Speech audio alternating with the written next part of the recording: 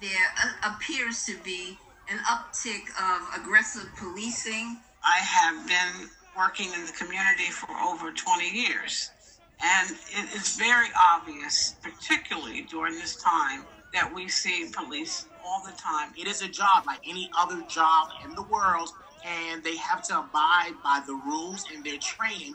And then when not, there has to be severe consequences because it's lives that we're dealing with.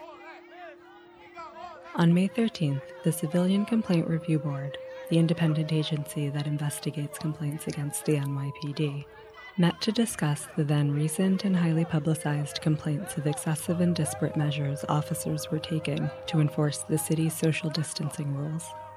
A week before the meeting, it was revealed that 35 of the 40 New Yorkers who had been arrested for social distancing violations were Black, and that 80% of summonses were handed out to people who weren't white.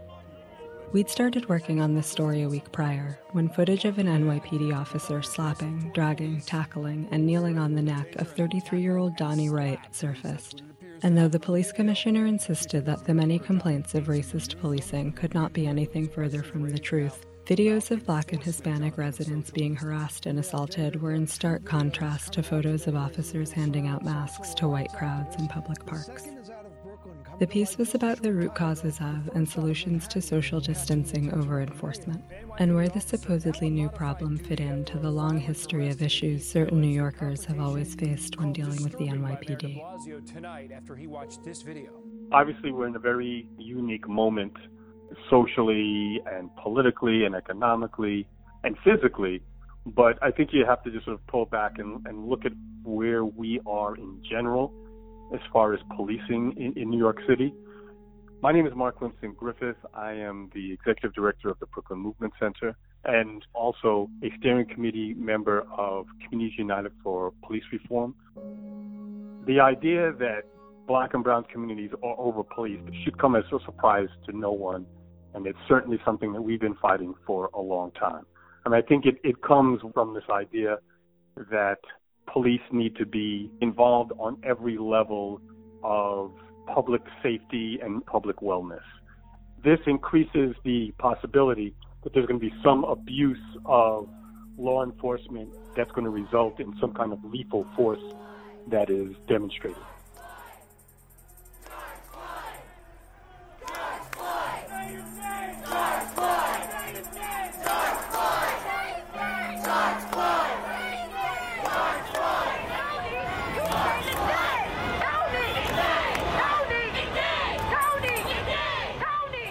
Then, as predicted, the month ended with a show of force. The deaths of Breonna Taylor, Tony McDade, and George Floyd, all within just over 2 months of each other and each at the hands of police officers, occurred as the country was still reeling from the death of Ahmaud Arbery and the arrest of a suspect with a decades-long career in law enforcement for the crime.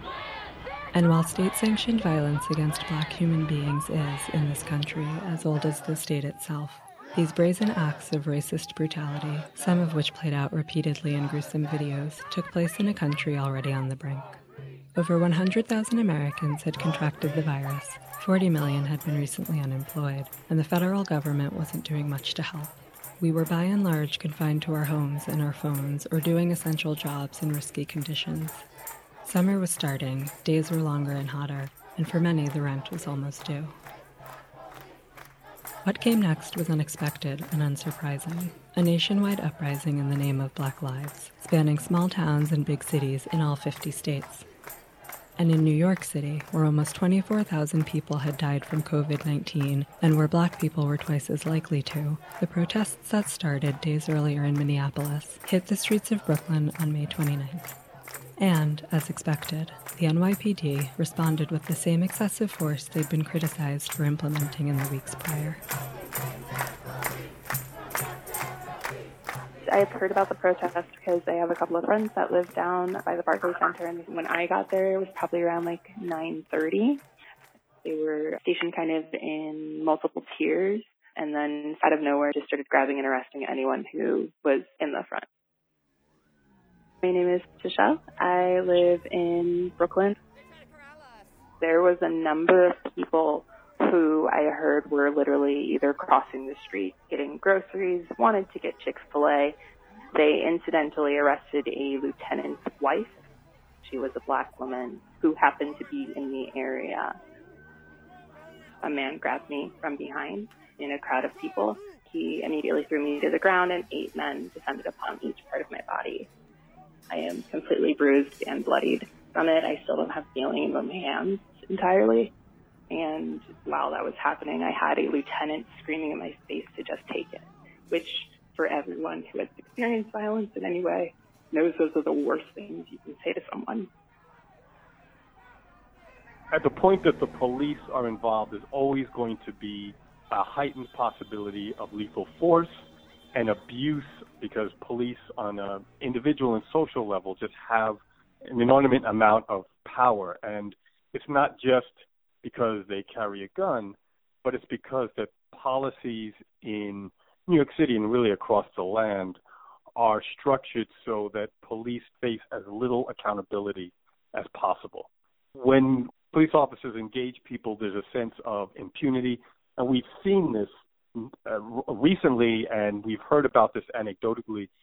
The police essentially see themselves as a hammer and everything else around them as a nail, and that's just a recipe for disaster.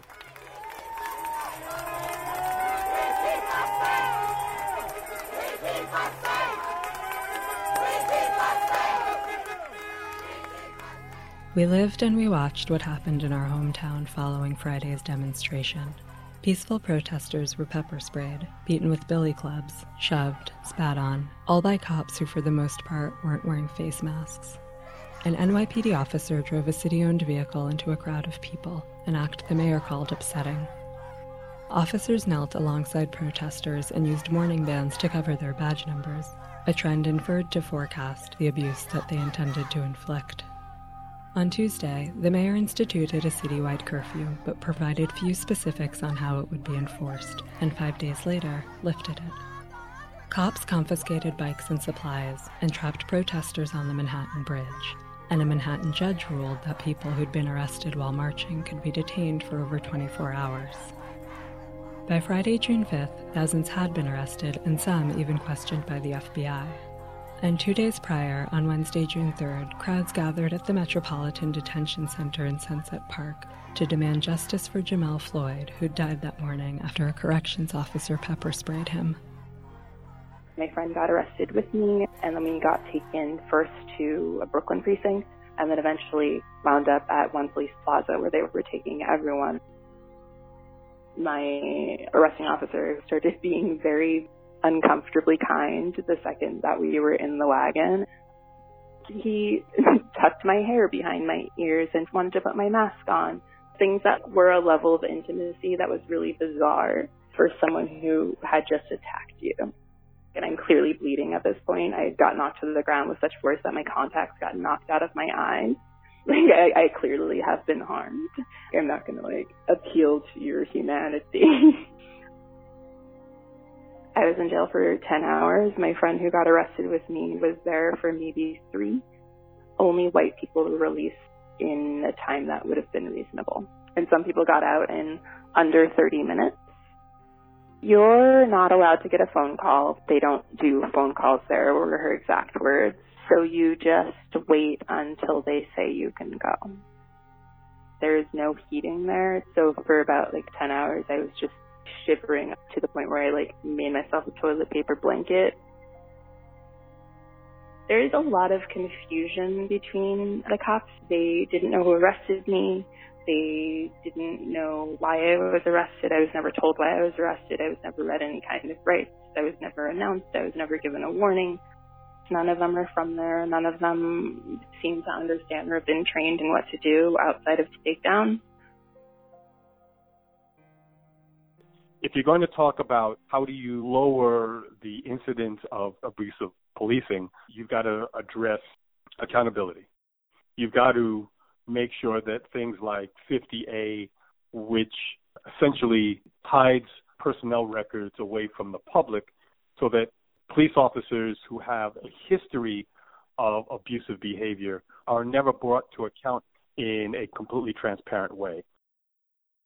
You just have to make sure that you build a culture where police officers are expected to not only perform their duties in a way that's respectful and that abides by what the rules are, but you also give civilians and the public a way to actually hold them accountable without having to equip everybody with a phone or even have to rely on a body camera. Civilian recording of police brutality is the primary, if not only, accountability measure available to the people. Departments routinely fail to address allegations of abuse unless presented with video evidence, and even when such evidence exists, police are rarely disciplined. Despite the video of Eric Garner's last moments being recorded and viewed innumerable times since 2014, the officer who killed him faced no criminal charges and stayed on the city's payroll for 5 years. The video of George Floyd's last moments, captured by Darnella Frazier on May 25th, however, resulted in the arrests of 4 police officers and a once-in-a-generation movement for change. Today, with these video cameras and telephones that have cameras, everything winds up being videotaped, right? Everything. So the Attorney General is investigating in real time. This is like, new age reality TV. Everything they're doing is being videotaped and is being investigated immediately. So the police officers know that they're being videotaped. The protesters know they're being videotaped. So they all know that there's going to be total accountability. It's not like the old days, where you had to get a tip and a rumor and this, and you had to go back. It's all on videotape. So there is no pretense or hiding or maybe I'll get away with something. There's no getting away with anything. It's all on videotape. And the AG is investigating, and it's happening now in real time.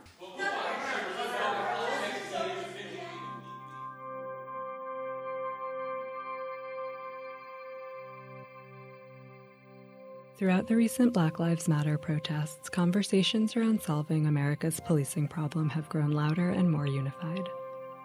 Some of New York's most popular demands were communicated to the mayor on June 3rd in a letter signed by hundreds of his current and former staffers. The letter demands a $1 billion reduction to the NYPD operating budget and a reallocation of those funds to things like housing, rent relief, food assistance, and health care. It also calls for the immediate firing of all NYPD officers found to have used excessive force or to have covered their badges at protests, and for the names of those officers and their personnel files to be released to the public. Finally, it demands that an independent commission be appointed to investigate the mayor's office and NYPD's responses to this moment. As for 50A, the state legislature will convene with an eye towards overhauling the statute. And as for other solutions to over-policing, the one we found most overwhelmingly offered was the adoption of a more holistic approach to public safety, one in which cops and communities share the burden, and where issues that extend past the reach of the law are left in the hands of community. I have a heavy heart, a tremendous amount of sadness. And I would say with that, there is still optimism and hope on the other side. This is not the first time we've seen this, right? So we've seen unrest around the death of folks at the hands of police officers. One of the things that will always weigh heavy on my mind is what else can we be doing? My name is Dr. Tracy Kazee. I am the Senior Vice President of Justice Initiatives for the Center of Policing Equity. My role is to work with the chiefs on issues of culture and disparities amongst all of the work that they do, and provide solutions and help them figure out so we can avoid situations that we see going on across the country. It just all feels wrong. I mean, it truly does. What you also see happening on the streets is what I call generational exhaustion. This is not new. This has been a life lived for millions of Black folks. The one thing with the chiefs, the conversations I've been having is that you certainly don't think we're going to be able to go back to whatever we were doing prior to what you see happening now. There are communities that require a different approach. And in figuring out what that approach is, You have to do everything that you can to make sure that you are on the ground with community and understanding what those needs are. Some of those needs are not police, law enforcement related, and they don't require a law enforcement response. When you talk about the lack of jobs, when you talk about schools that are not up to par with some of our suburban schools, those are not police issues, yet they intersect with policing in many ways. One of the things you're starting to hear too out of the demonstrations that you have is that there's a disconnect between the officers, who don't reside here, who occupy and leave. And one of the things that we're going to have to do is there needs to be a full accounting for community, not just law enforcement. And in some cases, that means you may have to defer those services to nonprofits that are on the ground. Violence disruptors, people who live in the community, people who are known in the community. And that means there has to be a sharing of power in some form or fashion. One of the things that we always emphasize when it comes to policing is that society has asked the police to be responsible for too much.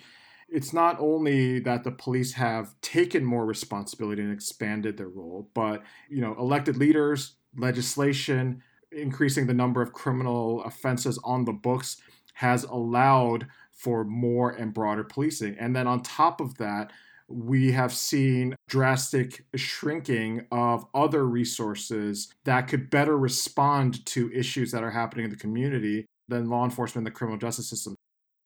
My name is Ed Chung. I am the Vice President of Criminal Justice Reform at the Center for American Progress. A lot of the things that happen in a police department that are problematic aren't because of bad or good apples. The way that officers are trained, not only in official training capacity, but in kind of that unofficial learning from people who came before you. When you're seeing, use of force, aggressive takedowns, punches being thrown, especially in communities and places that have persistent levels of violence. You can't just come in with the police or with a government program and say, this is what we're going to do. You have to start from the ground up. So, for example, reducing the number of actual police stops and custodial arrests, especially in Black and brown communities where you see more and over-policing, limiting the amount of calls that officers respond to in person, de-escalation and diffusing situations.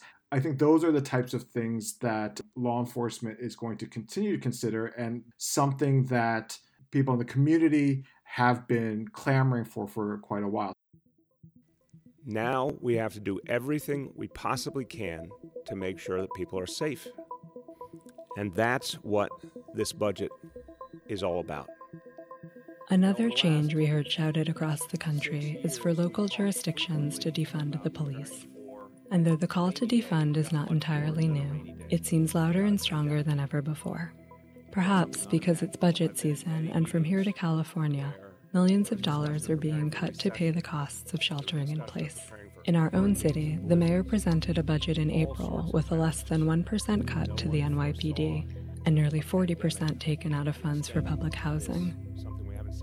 And perhaps the public health, economic, and policing crises that have plagued the city for months now have more New Yorkers wondering what they're even paying for and asking what defunding might look like. We'll talk about that.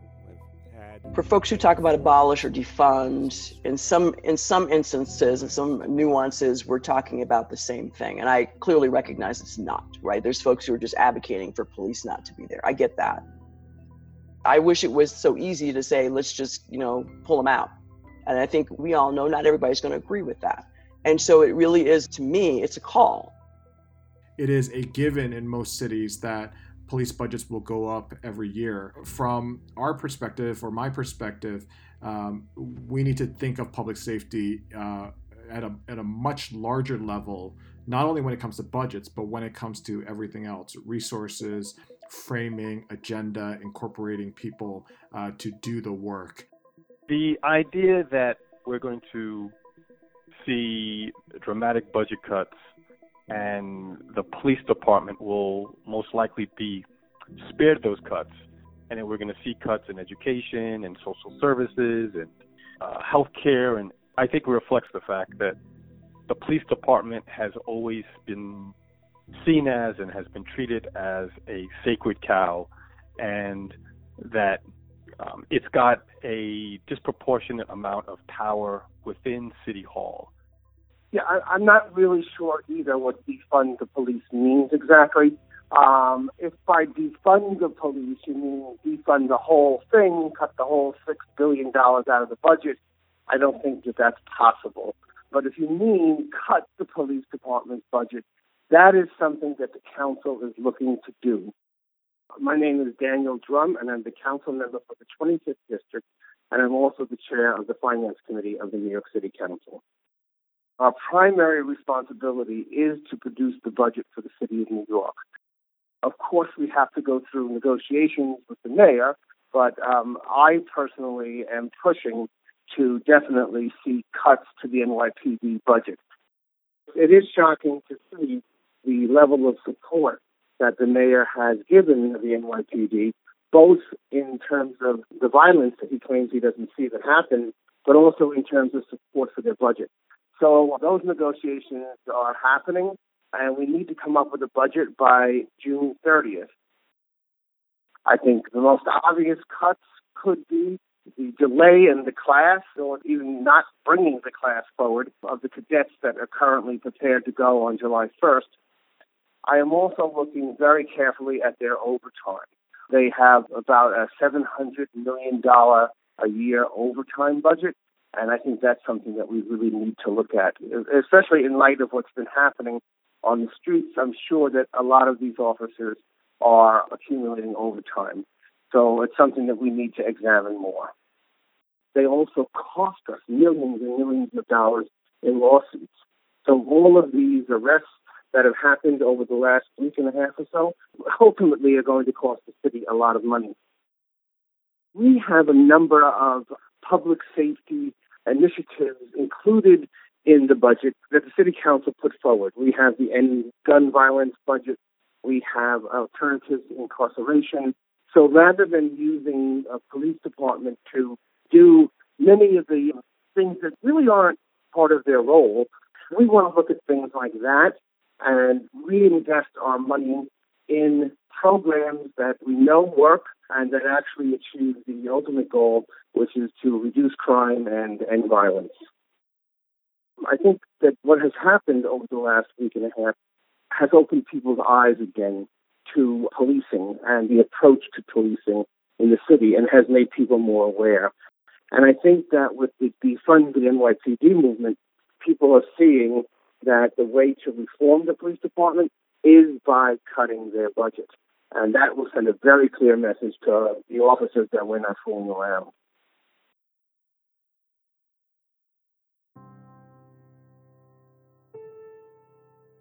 The story we were working on kept changing as we made it, and will change and change again if we're lucky. Yesterday, June 7th, the mayor committed to move resources from the NYPD to youth and social services. Today, June 8th, the city starts its Phase 1 reopening, with subways and stores inching back to normal. There's a rumor that NYPD Commissioner Dermot Shea is considering resignation, and with him, Department Chief Terrence Monahan, each to be replaced by a high-ranking black officer. Later this month, we'll vote, largely by mail, in the New York State primary election, and 1 week later, the city budget will be due, although it's expected to be late this year. And an unknown number of NYPD officers will likely resign or be investigated for brutality enacted during the recent protests against police brutality. And New York will keep hitting the streets until things change, and if ever there were a time for them to, it appears to be now. And our story will change, and so will we. But the one thing that won't is that Black Lives Matter.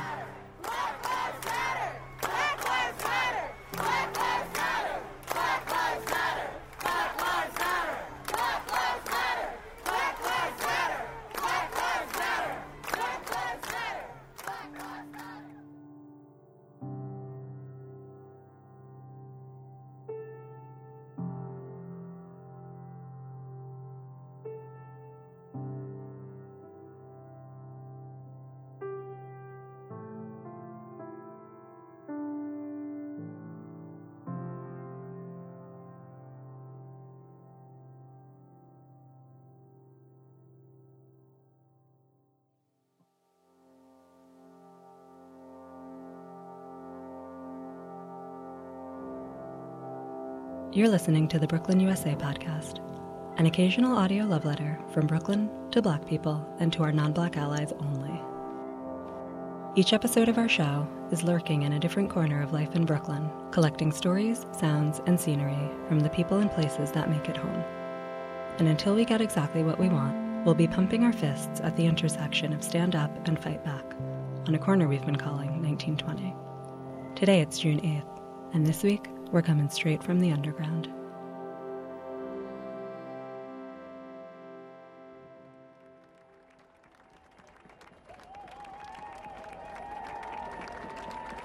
First, we tried to solve the problem of policing and ended up just screaming in the middle of the street. Then, a young man opens a gate and shows us into his world. Next, we head to the Midwest and back. Then, we keep an eye on the streets, which are keeping an ear to the ground. Next, we get a closer look at pandemic life behind bars. Then, a lesson in hope and history from our elders at the water cooler. Next, we're joined in solidarity as we all fight for a world free of bias. And finally, the weather. In the meantime, tell me, what's going on in Brooklyn, USA?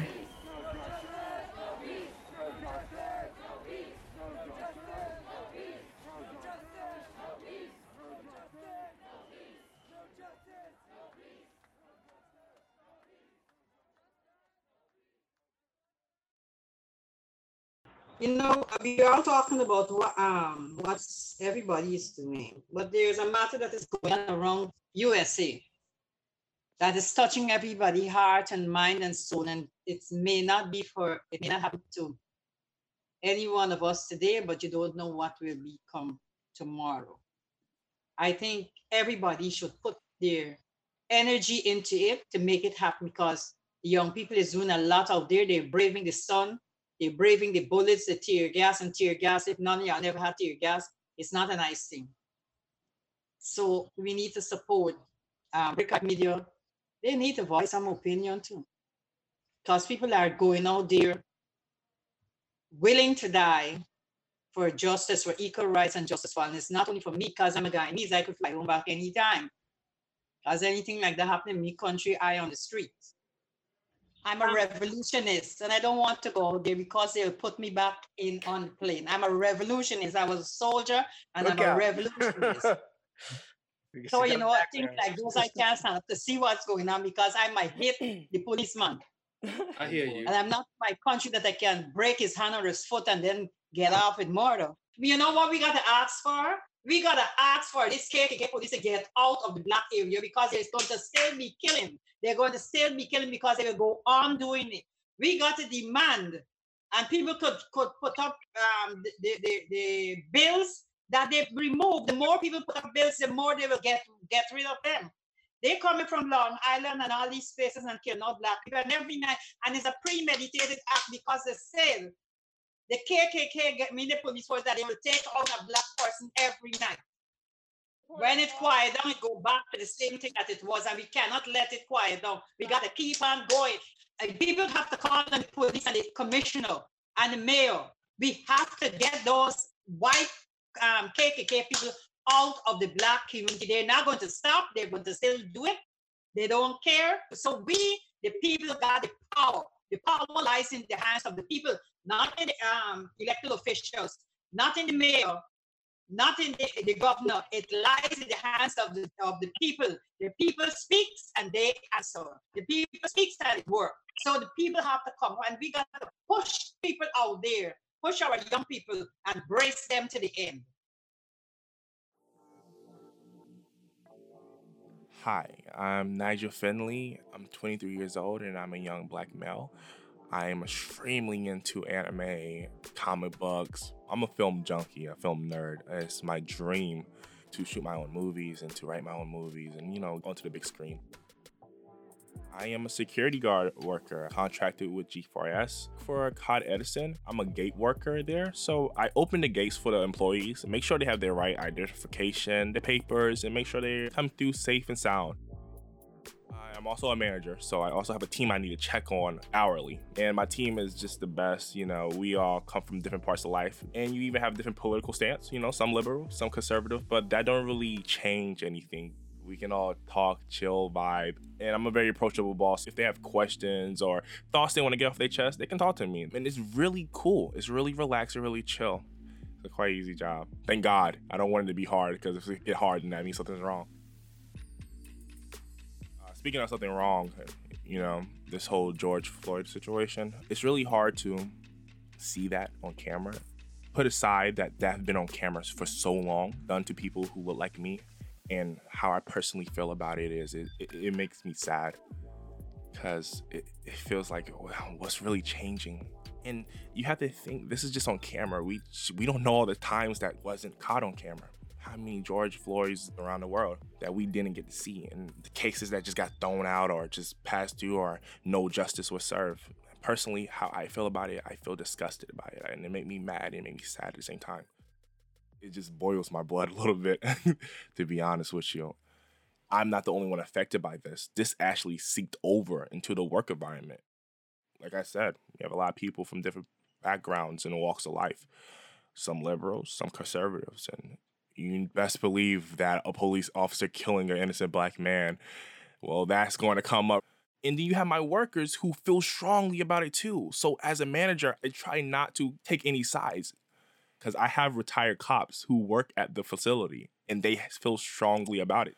And others feel differently about that. Some feel opposite. It's clean cut for them. George Floyd was wrongfully killed. Knowing how I feel about the situation, that's hard to stay neutral about it.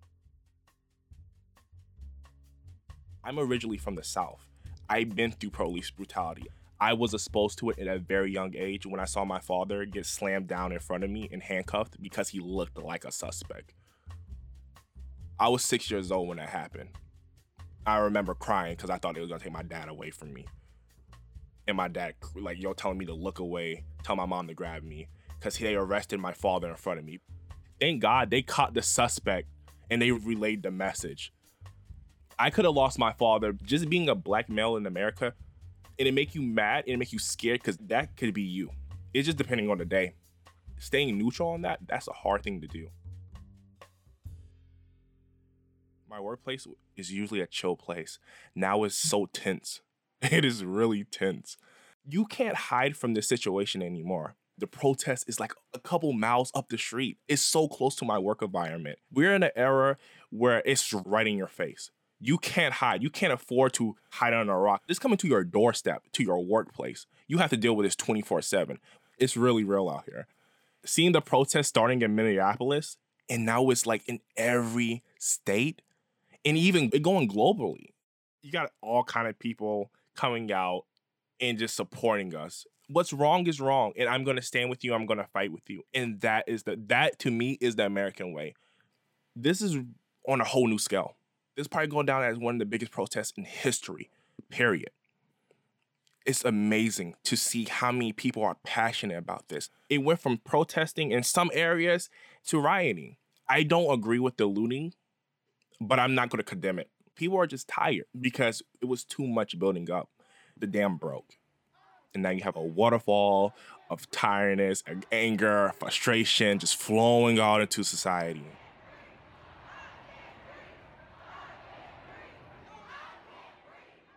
This weekend, I was walking past a riot that was happening on 14th Street.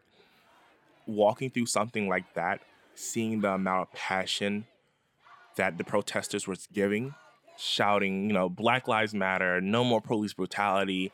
There was fireworks going off in the air, goggles for the tear gas, book bags, I think was carrying water and milk, all black attire, gloves too. I felt intimidated from the police, the law enforcement there, because how different people see the police is interesting to me. When I see law enforcement, I tense up, make sure I look non-threatening. It's sad, but it's a trained habit I have. So when I saw that, plus the riot shields, the hands on their guns, they're tense. I'm tense. The protesters are tense. It's just a bad situation to be in, honestly. Seeing the police officers in the riot gear really triggered my anxiety. Kicked it up to 11, and I already was on edge. I just really wanted to get through the crowd. When I was further up the road, they sought to throw the tear gas. I think they wore the gloves to pick up the tear gas cans up to throw it back at the officers or to throw it away from the crowd, which is pretty cool. I thankfully wasn't there for the tear gas and the rubber bullets. I was just there when we were just starting up. I didn't see any fire. I wasn't at a violent protest. Plus, I had to go to work anyways, but I was inspired by the protesters. I appreciate what they're doing. Kudos to you if you're out there protesting.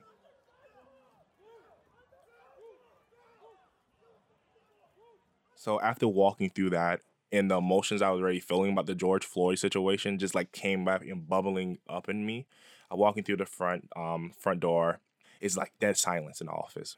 The protest is right up the street. You can cut it with a knife how much tension was in the room. As the manager, I go do my rounds.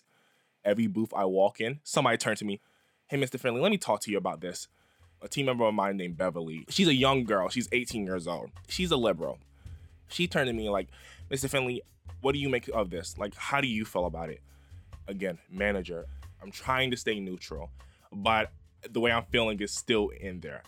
I want to explode. I want to go on my whole spiel, but I'm a manager, so I put my work face on. She's very upset about the whole George Floyd situation, him being killed on camera, and the police brutality in a whole. Next booth is the armed guard. I don't want to say his name. He said, "You seen the idiot protesters out there? Huh? You seen the idiots? I bet after this, they're going to go loot. They're probably going to bust over the Target next on down the street." Now, I should have had to tell you how angry that made me feel. But again, manager face. I was like, maybe you have to remember what they're protesting for. He's like, "I don't care what they're protesting for. You don't destroy property. You look like a bunch of thugs." Again, his opinion. Please remember, these are Americans protesting. They're not just black or colored people. They're your fellow Americans. People are quick to criticize the protesters and just group them in with the rioters or looters, as if that was everybody who were protesting. Yeah, you have some people who do go that route in looting, but let's not get twisted. There are cops who are busting up their own equipment and are looting too. But since they're in the crowd, who the blame go to? We all know. They use cold words like goons, thugs. They've been using it for years. We know who they're describing. And the same people who use those cold words are at my job telling me this, like I'm not black, like I'm not a black man. Like I'm your goddamn boss. Trust and believe I have those feelings, but I have sense enough to know I should probably stay neutral because I'm your boss. They don't respect that. It happened from booth to booth. Every time I went to a booth, I get another story. "Yo, Mr. Finley, that's messed up. I wish those protesters would go home. It's causing traffic." It showed you what people prioritize in society. Shouldn't be worried about traffic. You know what I'm saying? Dude, it's a protest. They're fighting for change. Like, I walked through it. I was okay. It's a change. And some people, like, after I get off work, I'm joining them. I only got an hour left. I'm out of here. It was so new to me because a workplace that was so chill, we was all on one wavelength. One event can change the whole flow of my team. We are divided. I have half of my team who are for the protest. I have the other half who are just not here for it. As ironic as this is, it kind of showed me how my team members feel. And I just move accordingly like that, And it's sad because I kind of on some level wish I didn't know this about them. But I know it's for the better that I know where they stand. Now, maybe they can't educate themselves and have a change of ways, or maybe they're not seeing the full picture. But for right now, all my job right now as a boss is to try to de-escalate any upcoming arguments I can on the field. Again, this is just crazy to think that something that happened in Minneapolis just spread this wide and this fast. Seeing people from different walks of life and different ethnic backgrounds supporting us so strongly, I can't even put into words how happy it's making me. Because instead of questioning them, I'm gonna take their word and I'm gonna stand with them. Better yet, I'm gonna fight with them. That to me is the American way. That's the only thing that gives me hope in this situation. Because regardless if you look like me or not, you can stand with me and you can fight for what's right in this country.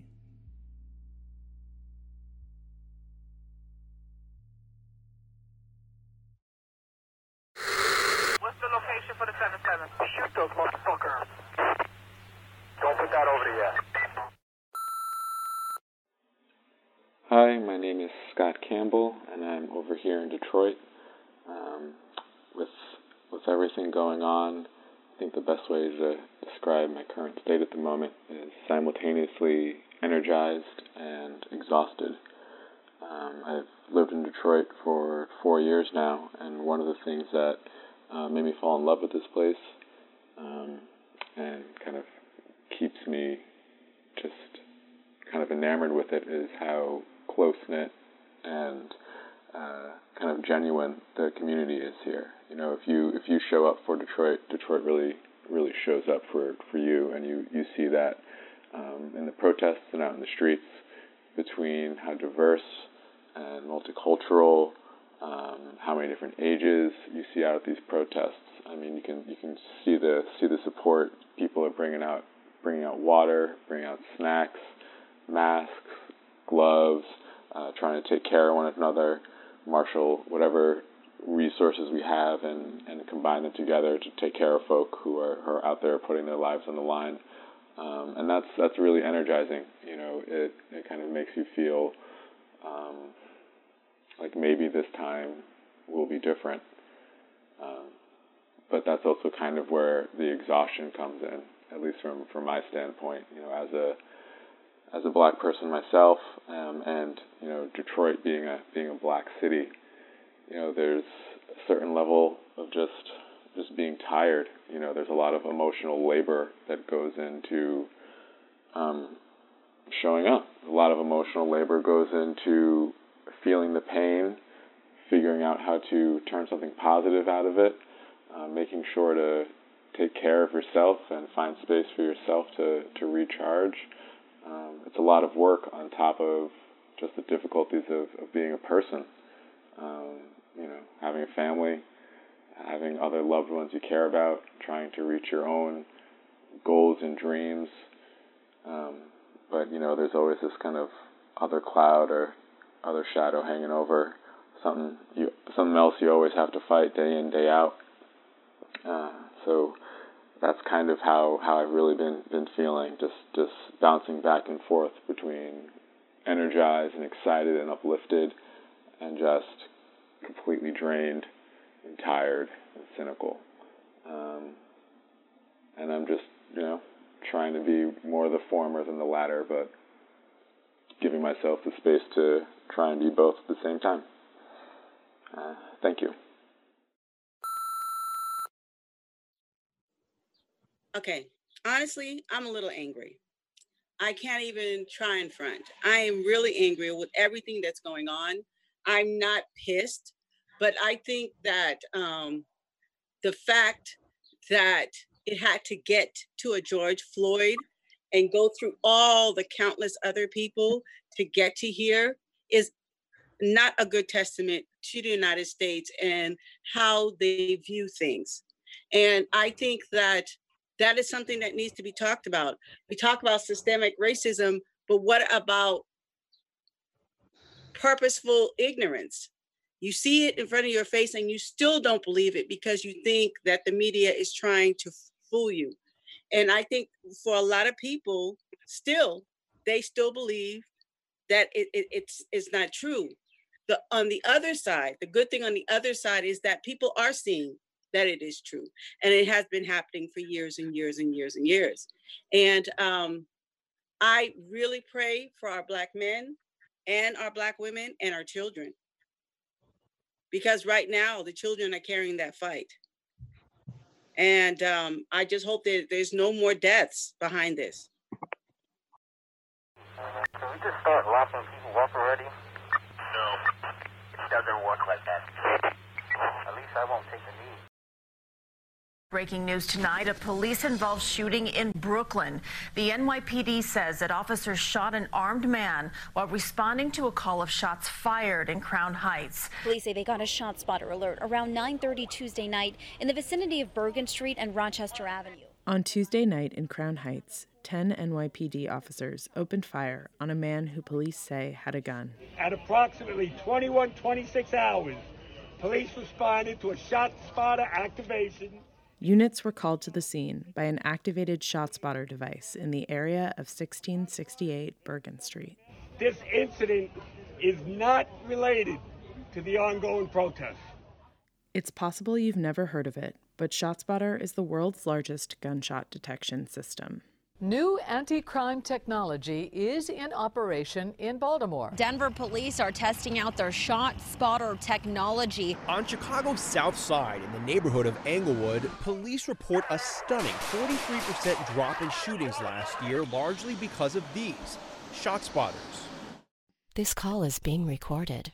My name is Ralph Clark, and I'm the president and CEO of ShotSpotter. ShotSpotter is a for-profit company with an audio surveillance technology that detects, locates, and alerts police to outdoor gunfire. We're deployed in over 100 cities.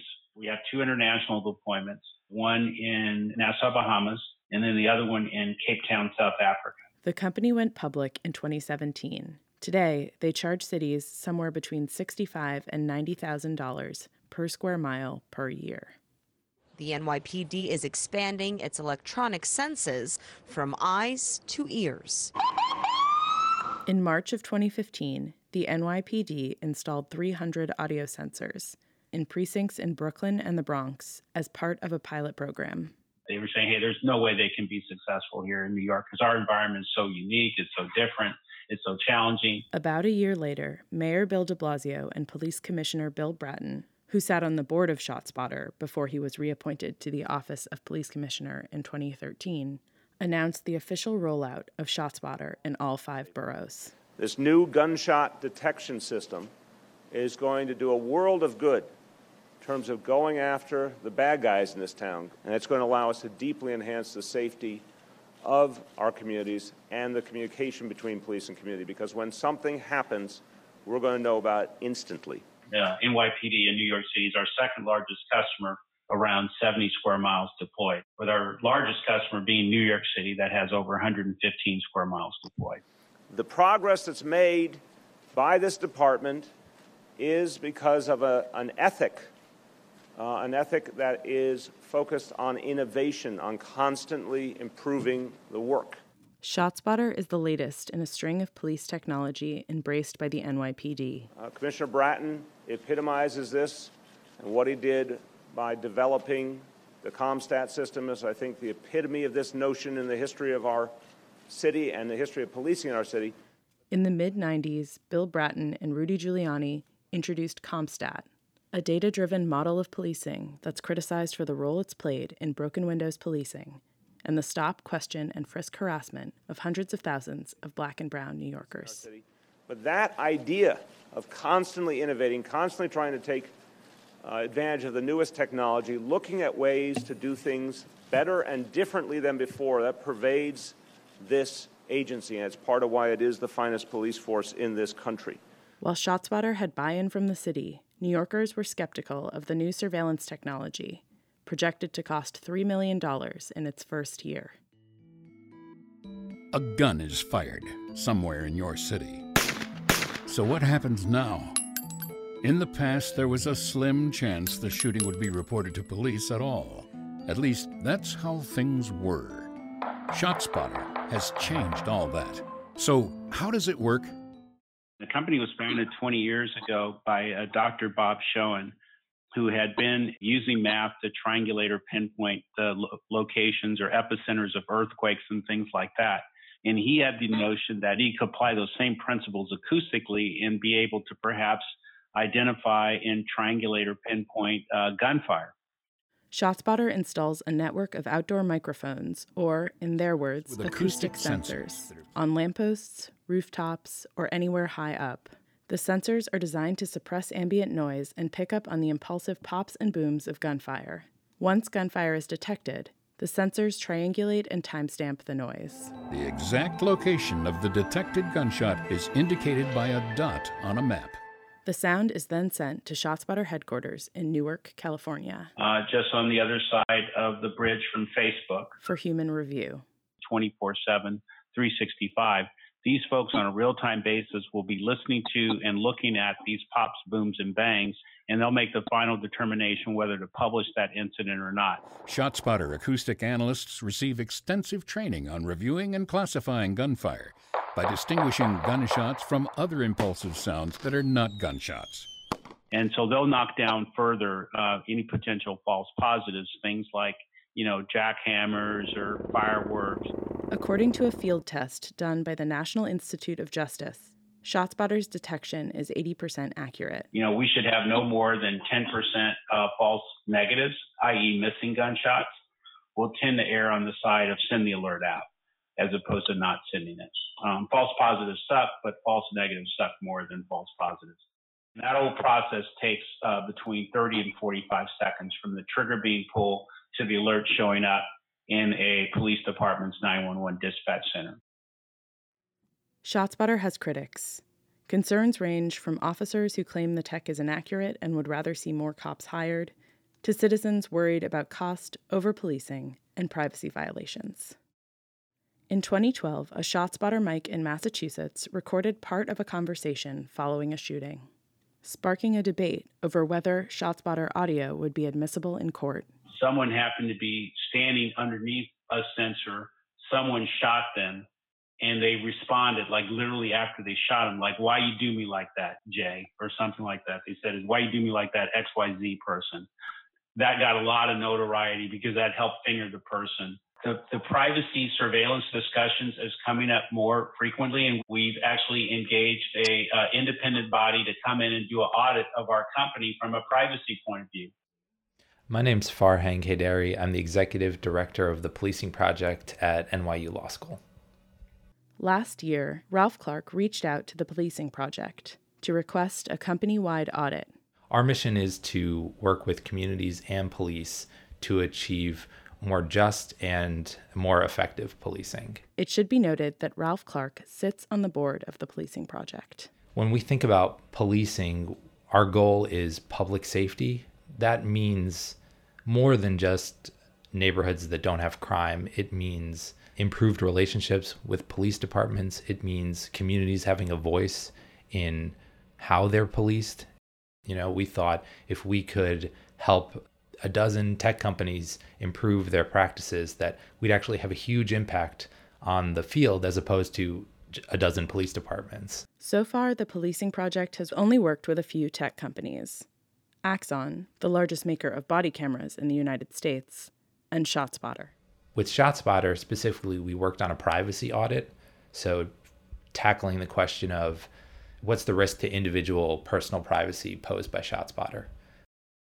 Look, this is a problem with every policing technology. Companies, police departments, they're not particularly transparent about how the tech works, what their policies are on collecting data, on storing data, on using data.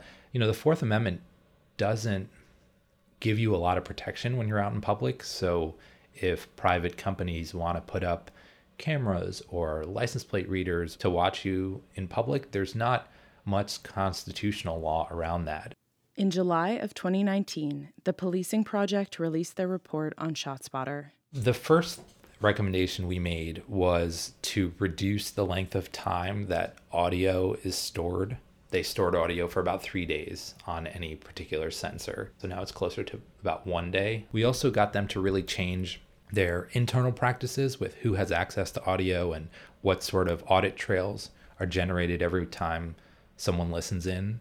And the last change was to put really strong language in their policies and in their public statements that they would not allow police or DAs or anyone else to use ShotSpotter as an audio surveillance device. Another recommendation was for ShotSpotter to draft a clear outward-facing privacy policy. I think every policing tech company should have totally clear policies that are written for regular folks, not written by lawyers. And then, frankly, every police department should do the same thing. They should make their use policies clear, put it up for the public. I'm wary about any new technology, especially when you're using technology on neighborhoods that already have borne the brunt of violence and over-policing and, decades of biased police practices. I don't see ShotSpotter as being too concerning on that front, because these are gunshots. And in New York City, there's not a lot of good reasons for there to be gunshots. It's a degree of objective evidence. And I actually think that it's really damaging to police community relations when police don't respond to gunfire. Both Ralph Clark and Farhang Haidari agree that police technology is not an answer to gun violence. It's just not about ShotSpotter. It's about response protocol. It's about the strategy that the police department has to better serve at-risk, underserved communities and integrate our technology with other technologies, and also integrate it with other processes and other programs. There's decades of research out there on gun violence prevention, and the one thing that everyone agrees on is there's no one solution. It really needs to be a comprehensive strategy of regulating how people get weapons, background checks. I think addressing root causes of gun violence is incredibly important, and I think one of those root causes is the relationships between police and their communities. If communities feel over-policed, policed in ways that aren't productive, then people don't like to report crimes. They don't like to serve as witnesses. And so I think no matter what the tech is, or no matter what the research says, it all has to be within the context of police listening to their communities, working with their communities.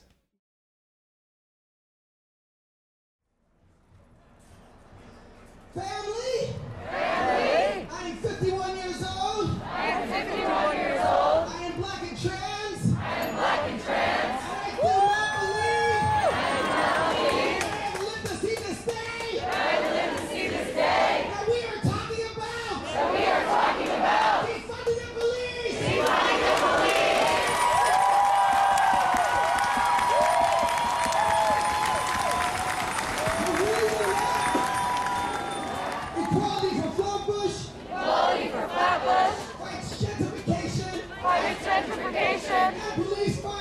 And police violence. Because in my neighborhood of Flatbush, East Flatbush, and Crown Heights,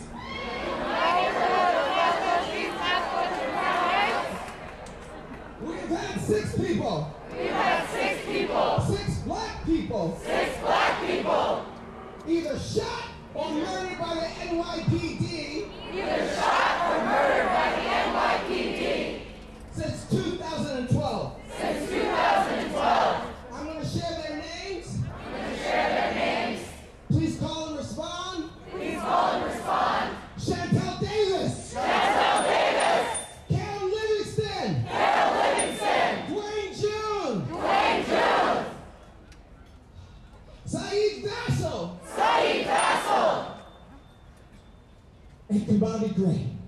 Kabani Gray.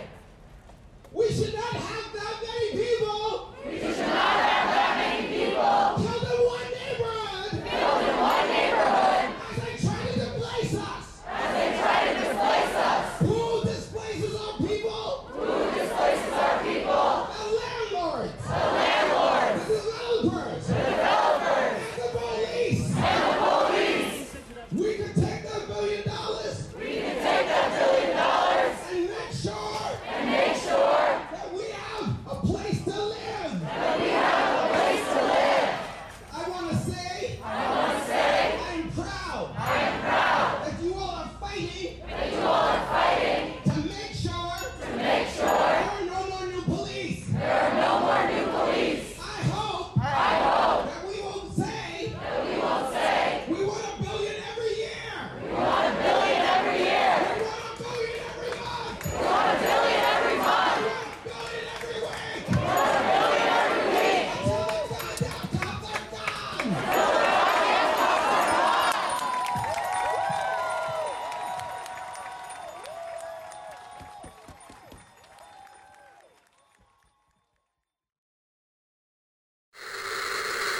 Sir, start making arrests.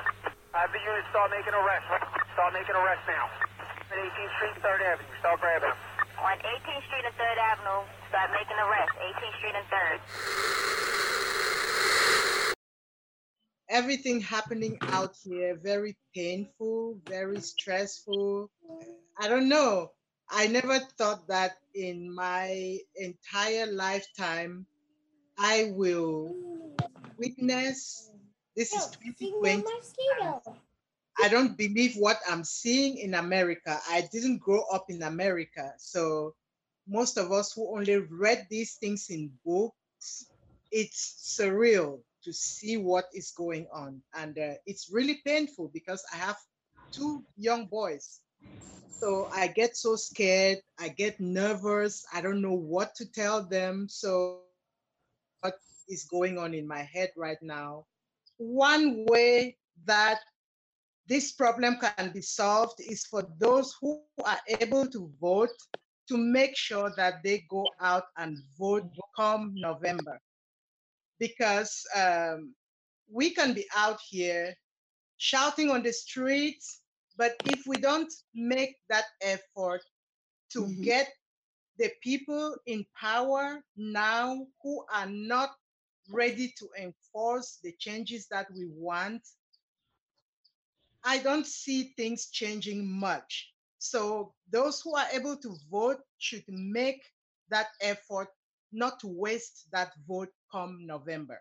That's all I have to say now. And I hope everybody's okay and staying safe.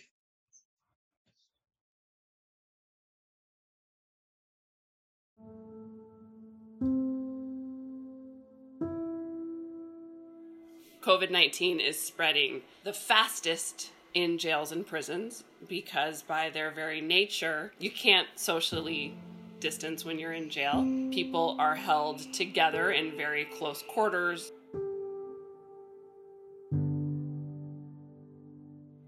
My name is Lauren Katzman. I'm a staff attorney in the criminal defense practice of the Legal Aid Society, and I work in the Brooklyn office. So Rikers Island, it's a very old, very large complex on a physical island within New York City. It is a jail, which means that everyone who's held there is either pre-trial, right, so has not been found guilty of anything and is by law presumed innocent, or they're serving a short sentence. So if someone is serving a sentence that is 1 year or less, then they would serve that sentence in jail. It's an awful place. There's a long history of violence and abuse by corrections officers against people who are detained on Rikers Island. So physical abuse, sexual abuse, verbal abuse. When I've spoken with my clients who are being detained on Rikers Island, they've reported that they do not have masks, they do not have hand sanitizer. They're not being given anything to protect themselves. It's typically 50 men to a dorm. Their beds are, from what I've heard from clients, typically about 2 feet apart. They share one bathroom. There's typically 1 bar of soap in the bathroom. I heard stories of, maybe 1 bottle of bleach being passed out among the 50 people in the dorm to be used. A lot of people were still being brought to the cafeteria to eat all together. I had clients reporting that there were people in their dorm rooms with them who were coughing, who were obviously really sick, and the clients had nowhere to go. They were stuck there. A lot of corrections officers have gotten very sick with COVID, and I know that there have been multiple corrections officers who have died. I mean, they are going home to their families, going home to their communities, and then coming back onto Rikers Island every day. And so they're getting sick, they're spreading it to people detained on Rikers, they're spreading it to their families and communities. It's a really dangerous situation.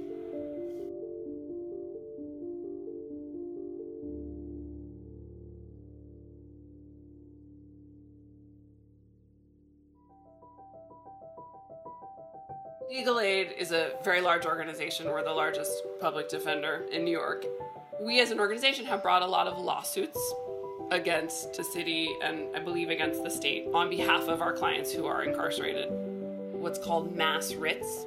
A writ of habeas corpus is a vehicle that we as lawyers have within the law. It's an emergency application for release of our clients. I myself brought a few writs on behalf of individual clients. Thankfully, I was able to get 4 clients out pretty quickly. I have some coworkers who have brought numerous writs and have been doing really, truly amazing work and getting people out. If you have a client who is over 50 and has an underlying health condition, you certainly have a better chance of getting a judge and a DA to agree to the client's release. Even for people who are there because they have committed crimes. And even if those crimes they've committed are violent crimes, they are still people with families and friends and loved ones. They have not been sentenced to death. They don't deserve to get sick. They don't deserve to die. And the city's not protecting them.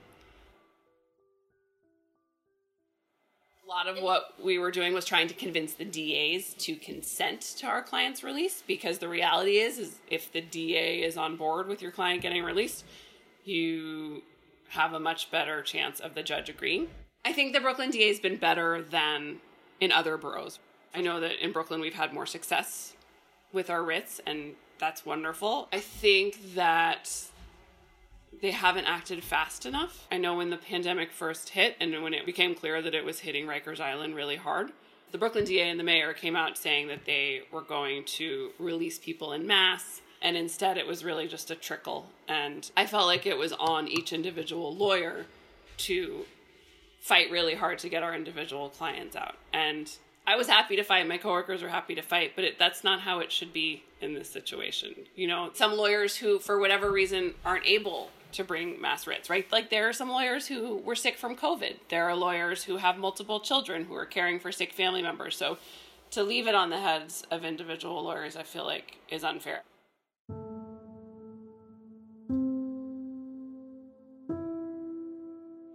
In addition to this being a criminal justice disaster, continuing to detain people on Rikers Island during this pandemic is a public health crisis. And I will also say, not just continuing to detain, but the police are continuing to arrest people, as we know. Prosecutors are continuing to prosecute people, and judges are continuing to set bail.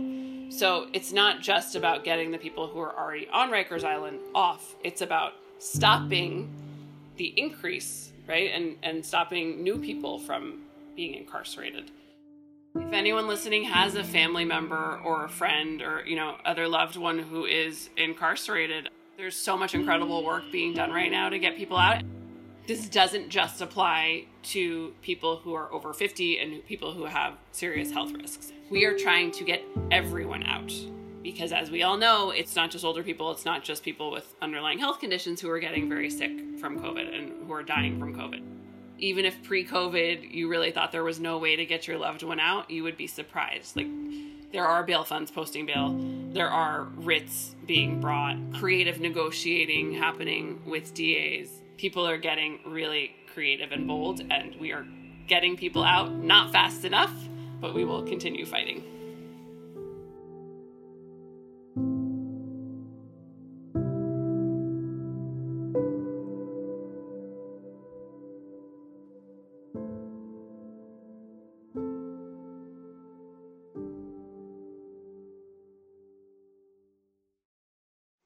But yeah, it's been a pretty crazy few days.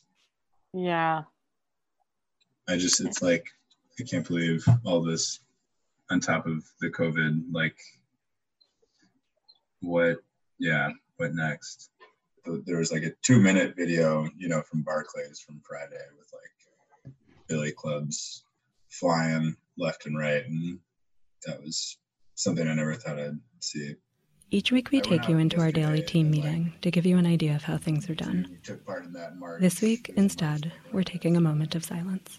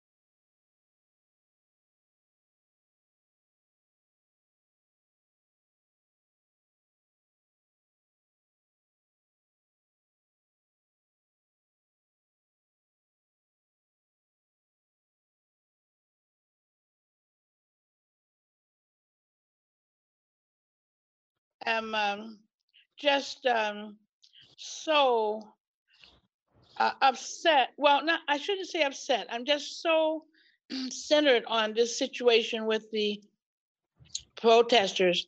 I definitely feel so much a part of what they're doing. I can remember being in all the marches and things. Actually, decades ago, I was going back to Martin Luther King, and my husband and I going to the what was that? I don't remember. I called it Mud City because I remember you were up in up to your boots in mud when we went down for the marches in Washington. But I think that this time is extremely important, and that the change. I mean, right behind COVID, this on top of it has impacted the environment, and again, Black people more than any, and it is just an incredible period where we really should use this time to make the demands that have been over 400 years in the making. Systematic racism is something that is very well documented in this society. It is very well documented from the time of our coming here and being brought here forcefully as slaves. It's documented the lynchings of our Black men. The Black men in our world are the most admired and the most threatening people on the earth. If racism is applied systematically across all the major societal compartments, from education to economics, everything. And now I think is a time, after all the burnt buildings, after all of the protests, I think now is the time is really ripe for making these things to institutionalize some programs, many programs that will take away the bite of the racists, that will take away their opportunity. Once we have more transparency, it will not happen, because those policemen, they don't want to be charged, but they did wrong. And there's no other way to put it. It is wrong to kill Black men. And they have been doing it for decades and decades and decades. We have to protest in every way we can. I mean, I know that the vote is very important, and I think that the young people today will express that vote. Everyone is commenting that it was not just Blacks out there protesting, it was multicolored. The young people today are seeing the disgrace, and they are not acknowledging the treatment of people. And I think that is good. And I do see this as a bit different from those that we've seen along the way. And many of them I've seen and been a part of. All those people out there in protection, but they've been at the hostel. So the COVID ain't doing nothing now.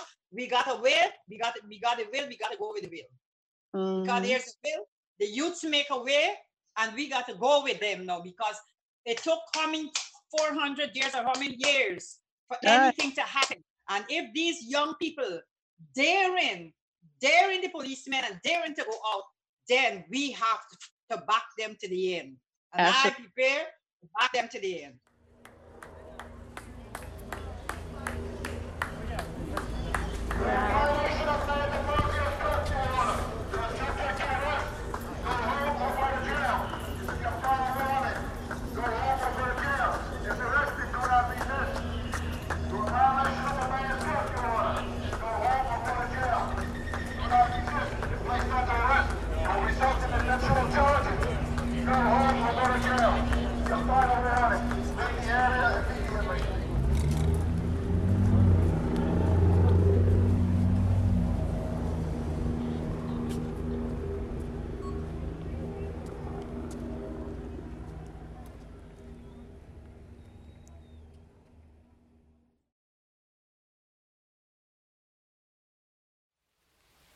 Weekend weather with Griffin.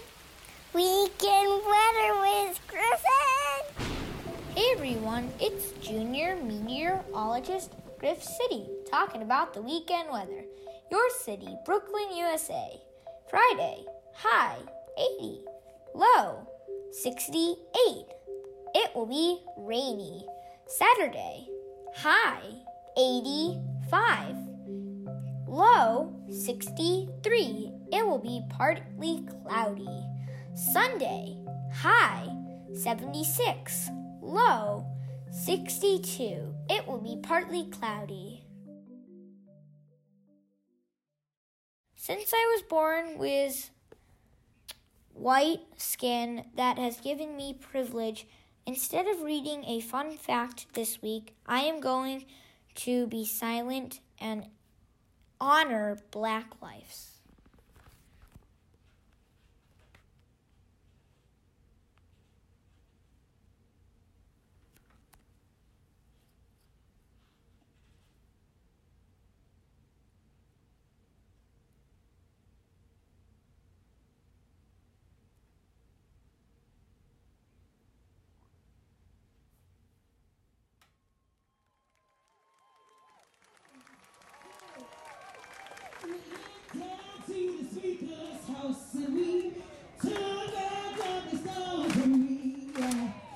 Brooklyn, USA is produced by me, Sasha Matthias. And me, Emily Bogosian. And me, Shireen Barahi. And me, Charlie Hoxie. And me, Kyrell Palmer. And me, Ross Tuttle. And me, Mayumi Sato. With help this week from Brick Radio junior meteorologist Griff City, Lauren Germain, Taylor Cook, Susie Kim, Scott Campbell, Patricia, Florence, Kansasha, and Colette. If you want to send us a message, check the show notes for a link to our handy guide on how. We're out in the streets, but we can't wait to hear from you. If you like what you hear, comment, like, share, and subscribe, and follow @BrickTV on Twitter and Instagram for updates. And while you're there, follow @BrickBrooklyn for updates on the arts, music, and cultural programming we're presenting on Brick at Home. And if you want to brush up on your presenting skills, check the show notes for a link to Brick's online media education portal. For more information on this and all Brick Radio podcasts, visit brickartsmedia.org/radio.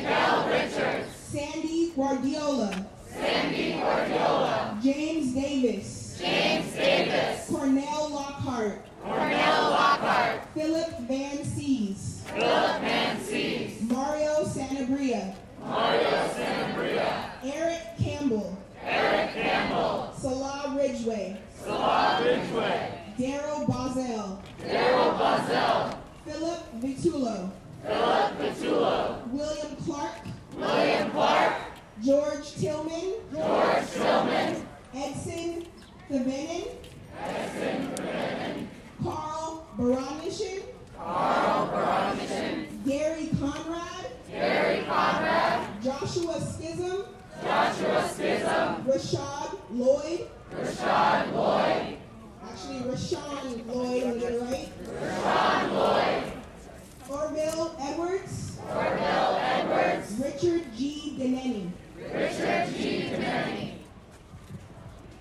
Jermaine Johnson. Jermaine Johnson. Derek Brown. Derek Brown. Deborah Danner. Deborah Danner. Manuel Rosales. Manuel Rosales. Erickson Brito. Erickson Brito. Vincent Corallo. Vincent Corallo. James Ellis. James Ellis. Denzel Brown. Denzel Brown. Jonathan Ephraim. Jonathan Ephraim. David Felix. David Felix. Michael Murphy. Michael Murphy. David Schwalm. David Schwalm. Dalton Branch. Dalton Branch. Joseph Ladd. Joseph Ladd. Isaiah Hampton. Isaiah Hampton. Oleg Trinet. Oleg Trinet. Richard Matt. Richard Matt. Richard Laporte. Richard Laporte. Garland Tree. Garland Tree. Thaddeus Faison. Thaddeus Faison. Felix Kumi. Felix Kumi. Tian Ma. Tian Ma. John Tozy. John Tozy. Miguel Espinal. Miguel Espinal. Calvin Peters. Calvin Peters. Eric Garner. Eric Garner. James Torres. James Torres. Francisco Carava. Francisco Carava. Rafael Loreno. Rafael Loreno. Dennis Balchin. Dennis Balchin. Akai Gurley. Akai